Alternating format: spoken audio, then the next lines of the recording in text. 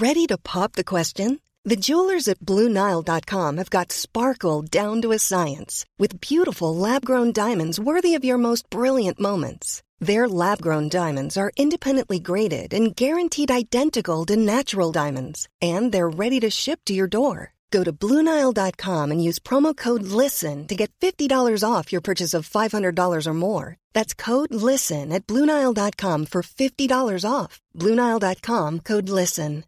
When you make decisions for your company, you look for the no-brainers. And if you have a lot of mailing to do, Stamps.com is the ultimate no-brainer. It streamlines your processes to make your business more efficient, which makes you less busy. Mail checks, invoices, legal documents, and everything you need to keep your business running with Stamps.com.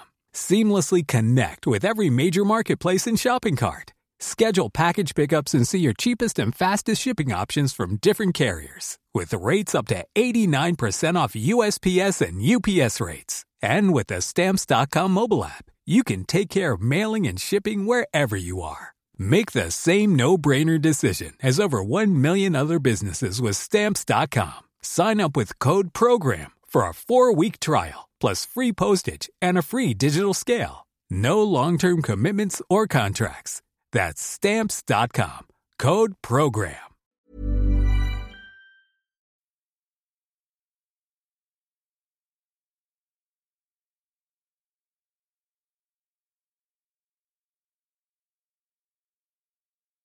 Thank you very much indeed for joining me. Very much appreciate your company. It is very nice back to be at Talk TV Towers. We've got our wonderful sunrises and I've got to be honest with you, heating. I'm not going to lie. I'm a southern softie and I do need my heating rather than sitting in a cold exhibition centre. But what an interesting Labour conference it has been. Still going on. The final day is today with Angela Rayner giving the goodbye speech, but actually an awful lot of the focus, other than for Keir Starmer's speech yesterday, which, yeah, admittedly did go down very well, not just the party members, but indeed with many others as well. But most of the focus, let's be honest, has actually been on what's been going on in the markets. And once again, that is the focus today, as the IMF, the International Monetary Fund, has urged both the Prime Minister Liz Truss and the Chancellor Kwasi Kwarteng to reverse that cut to the top rates of tax, talking about the unfunded £45 billion cut in taxes announced last Friday morning that will create inequality, and they're looking at the situation. Virtually unprecedented, this sort of intervention when it comes to a first world country as opposed to a sort of a banana republic making crazy decisions and seeing their inflation rate hitting 1,000%. But let's talk about that and all the other big news right now with Benedict Spence, who's Conservative commentator, and joining me all this morning. Good morning to you. Morning, Julie. Are you okay? I'm very well. You're very good. Very good. I can't do it. I'm terrible at accents. Just need to acclimatise you slowly. Can I point out, he's allowed to do that because he's actually a Liverpool fan, and you lived in Liverpool for many years. I did. I lived there for a few years. Do you know what? It's a beautiful city. It's nice. It is. Stop it. I'll stop. There will be letters. Don't send them to me. It is. I've lived there longer than I lived in London. It is. No. It is. It really is. It is absolutely beautiful. It really is. Thank you very much for making us very, very welcome. The lovely, lovely good folk of Liverpool. Let's talk about the IMF.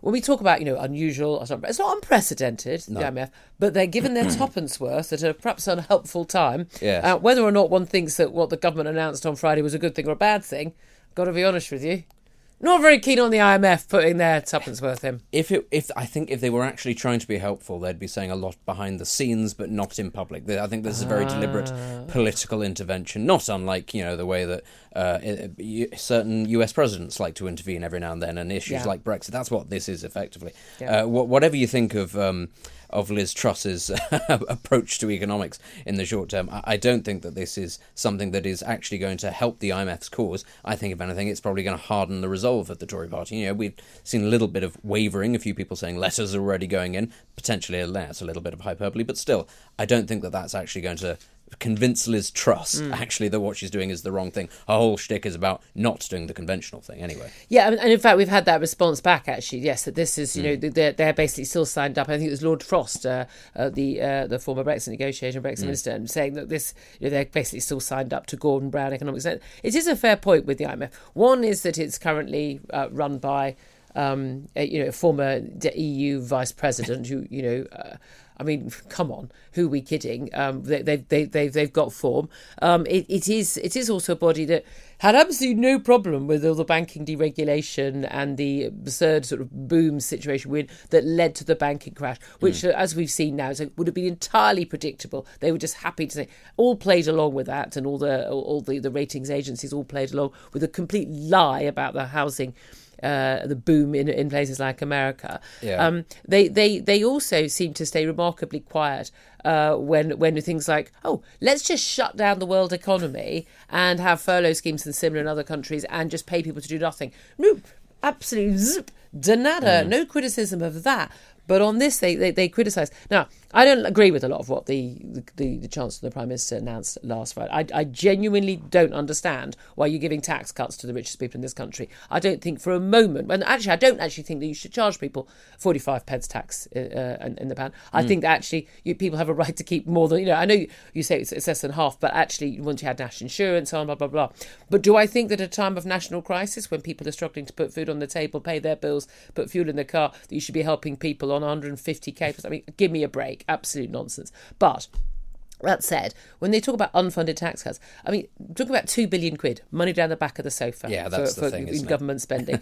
and the rest of it was reversing tax rises. So the national insurance rise. And again, tax on jobs should have been rushed. I always spoke out about that. The former Chancellor Rishi Sunak, I don't think should have brought that in. But also the other taxes, the corporation tax. Again, you could argue either way on that one.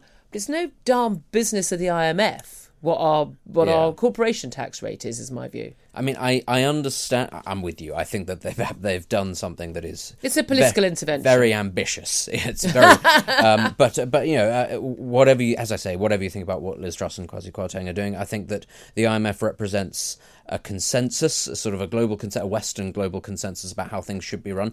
And you're right, so that actually that hasn't delivered us a great deal of economic growth in the last 10 years, which has contributed to the situation we currently find ourselves in. Now, whether or not you agree with what Liz Truss and Kwasi Kwarteng are doing is beside the point. Quite clearly, this kind of staid, very sluggish approach to monetary policy, to running your economy, has not actually put us in the best situation. Many people would argue it is essentially sort of bowing to the idea of managed decline of Britain as a power. It's saying that we cannot hope to compete, and we shouldn't try to hope to compete. And that's ultimately the key thing here. It's about us competing. Whether we are smaller than the EU, but we are trying to set ourselves up as something that is separate from the EU. If we continue down the path of where we've been going for the last 10 years, and that includes having a Brexit government in office, that will leave us essentially as a vassal either to the EU or the United States. Large bodies like the IMF like that. Yeah. They like that sense of order. So, what we are trying to do is throw a spanner sense of control. It's everyone on Gordon Brown, put everyone on the payroll, working tax credits. There's an awful lot about...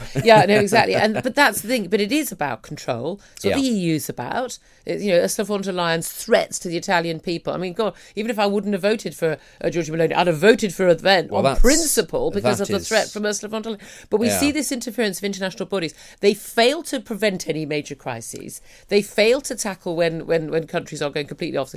It's none of their business.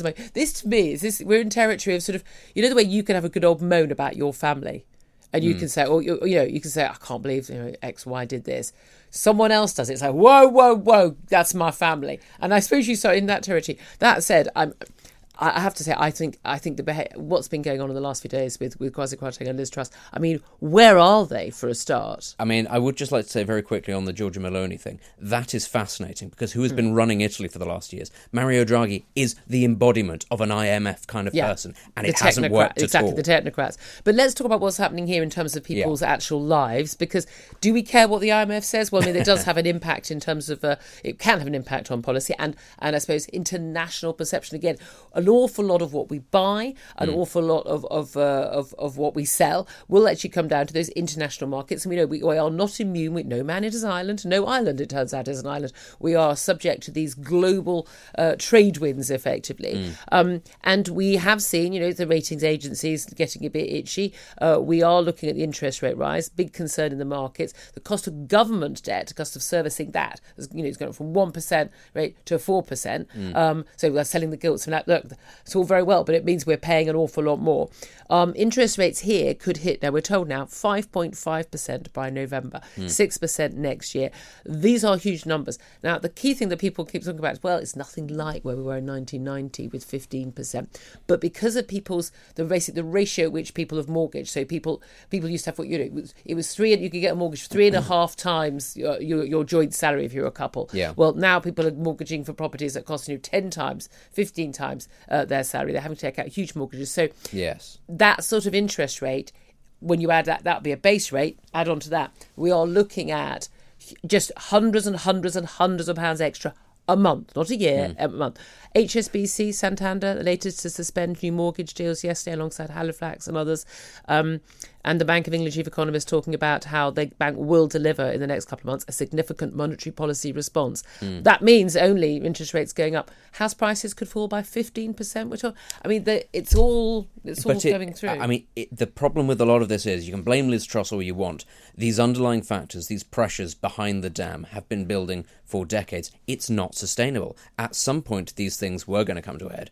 And so, the old revolutionary in me sort of sits there thinking, well, what did people think was going to happen? Sooner or later, there was going to be, a reckoning. And interest rates were always going to go up. Yeah, house prices were going to have to, potentially face dropping at some point, because it's not sustainable that, as you say, people are having to take out mortgages that are many, many, many times their salaries, in some cases, potentially more than they're ever likely to earn when you factor in the fact that wages aren't rising at the moment. So I know it's very difficult and lots of people will suffer, but what do people imagine were going to happen? That we could just keep on like this indefinitely? I think that was the plan. What a wonderful plan it was. I think that was the Here's a cool fact. A crocodile can't stick out its tongue. Another cool fact, you can get short-term health insurance for a month or just under a year in some states. United Healthcare short-term insurance plans are designed for people who are between jobs, coming off their parents' plan, or turning a side hustle into a full-time gig. Underwritten by Golden Rule Insurance Company, they offer flexible, budget-friendly coverage with access to a nationwide network of doctors and hospitals. Get more cool facts about United Healthcare short-term plans at uh1.com. Planning for your next trip? Elevate your travel style with Quince. Quince has all the jet-setting essentials you'll want for your next getaway, like European linen, premium luggage options, buttery soft Italian leather bags, and so much more. And it's all priced at 50 to 80% less than similar brands. Plus, Quince only works with factories that use safe and ethical manufacturing practices. Pack your bags with high-quality essentials you'll be wearing for vacations to come with Quince. Go to quince.com/trip for free shipping and 365-day returns.